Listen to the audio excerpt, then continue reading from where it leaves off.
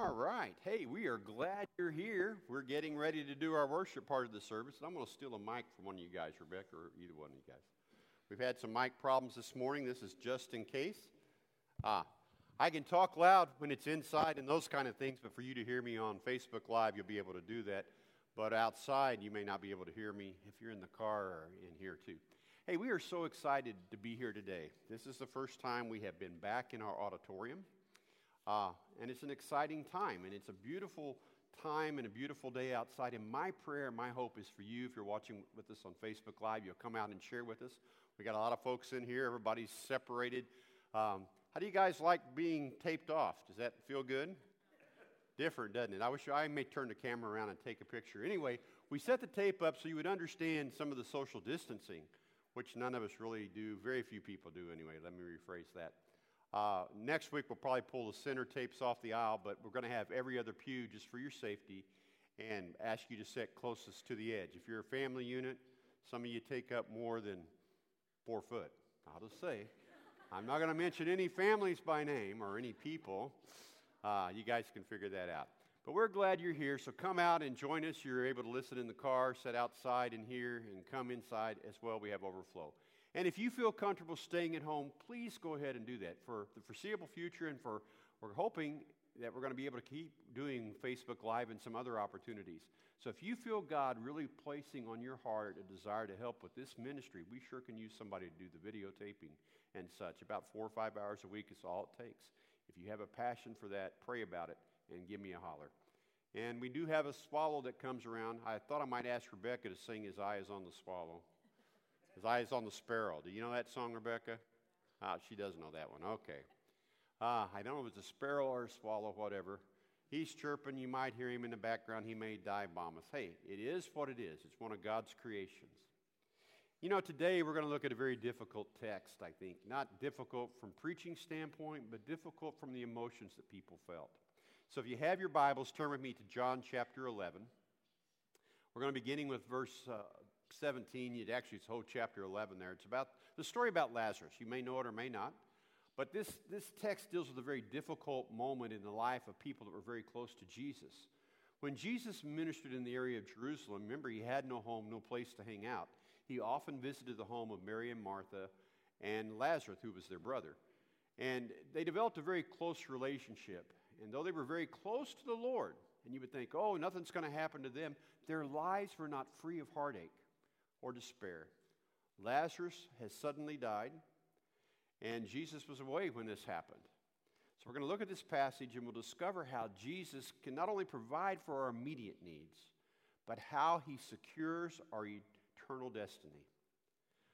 Of the I am statements in John that I'm preaching through, to me, this is one of the greatest, I guess. So today we're going to consider this. I am the resurrection and the life. Let's pray. God, open our ears and our hearts that we may hear from you. May you challenge us. May you encourage us. In the name of Jesus, we ask these things. Amen. Hey, I am the resurrection and the life. First, he tells us about, look at the devastation that's found here in verse 17 of John chapter 11.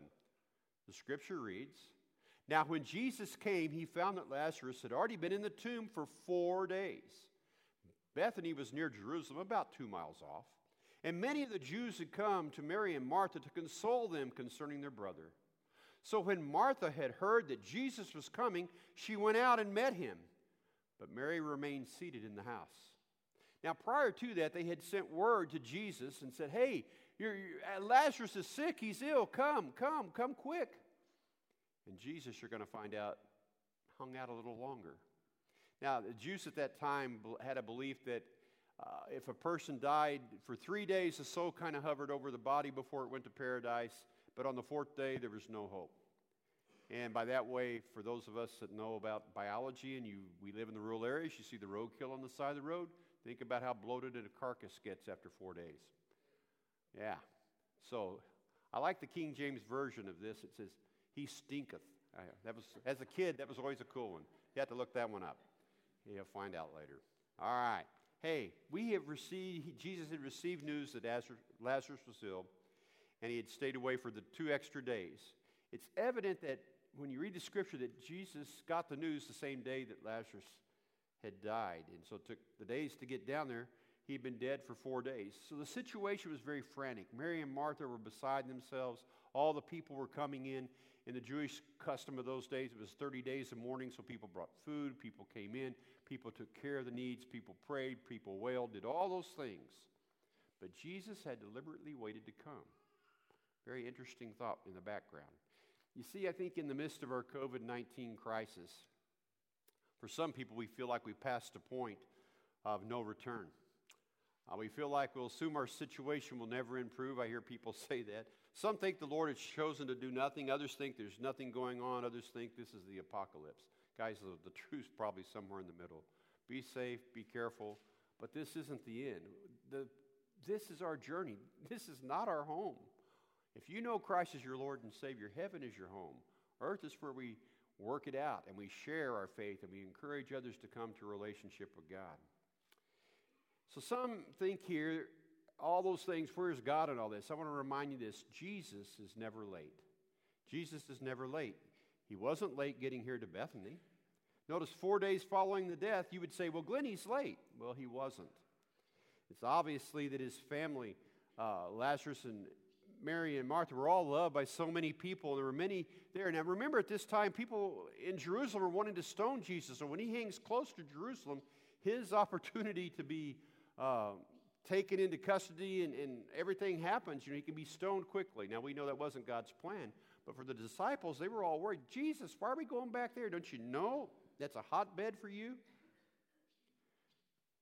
Those folks that had come to comfort Mary and Martha could not bring Lazarus back, but they were there to offer comfort. Now many of us have faced the same situation following losing a loved one to death.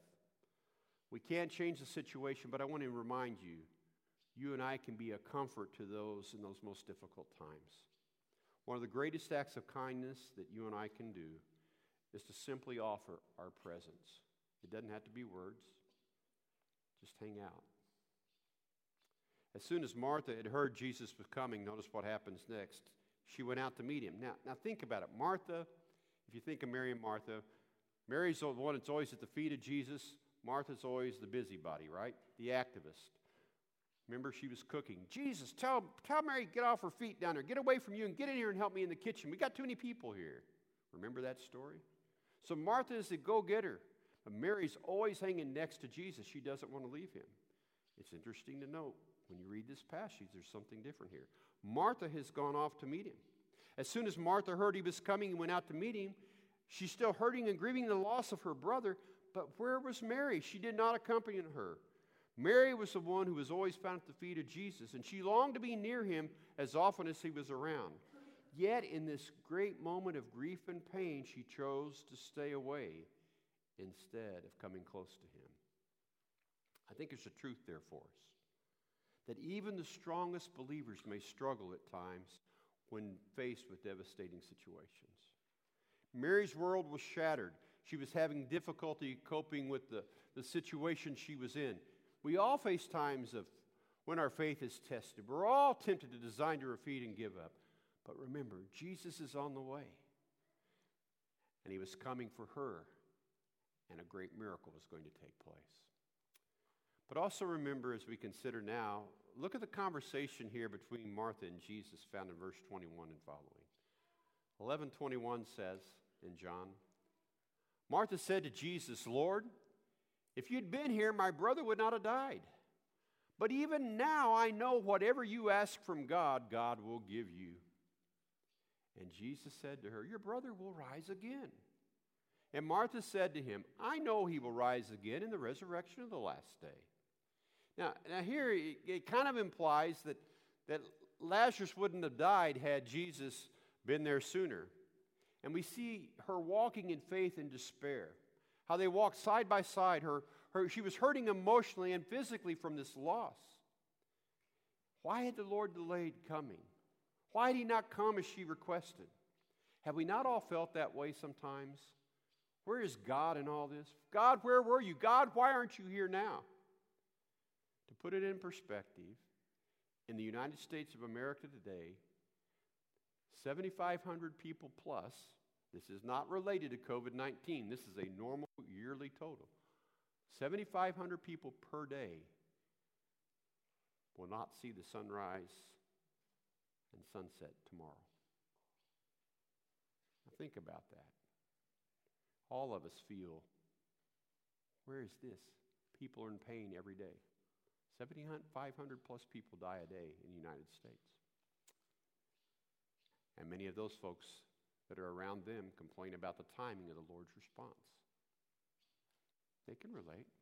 But notice that even when Martha was struggling with her faith, she remained confident in the Lord. Do you do the same? When your faith is tested, when your world is rocked, do you cling to Jesus? Can you stand upon the promises that we sang about a while ago? She knew Jesus had the power and that God would do whatever God would desire, that he could connect with him and would be taken care of.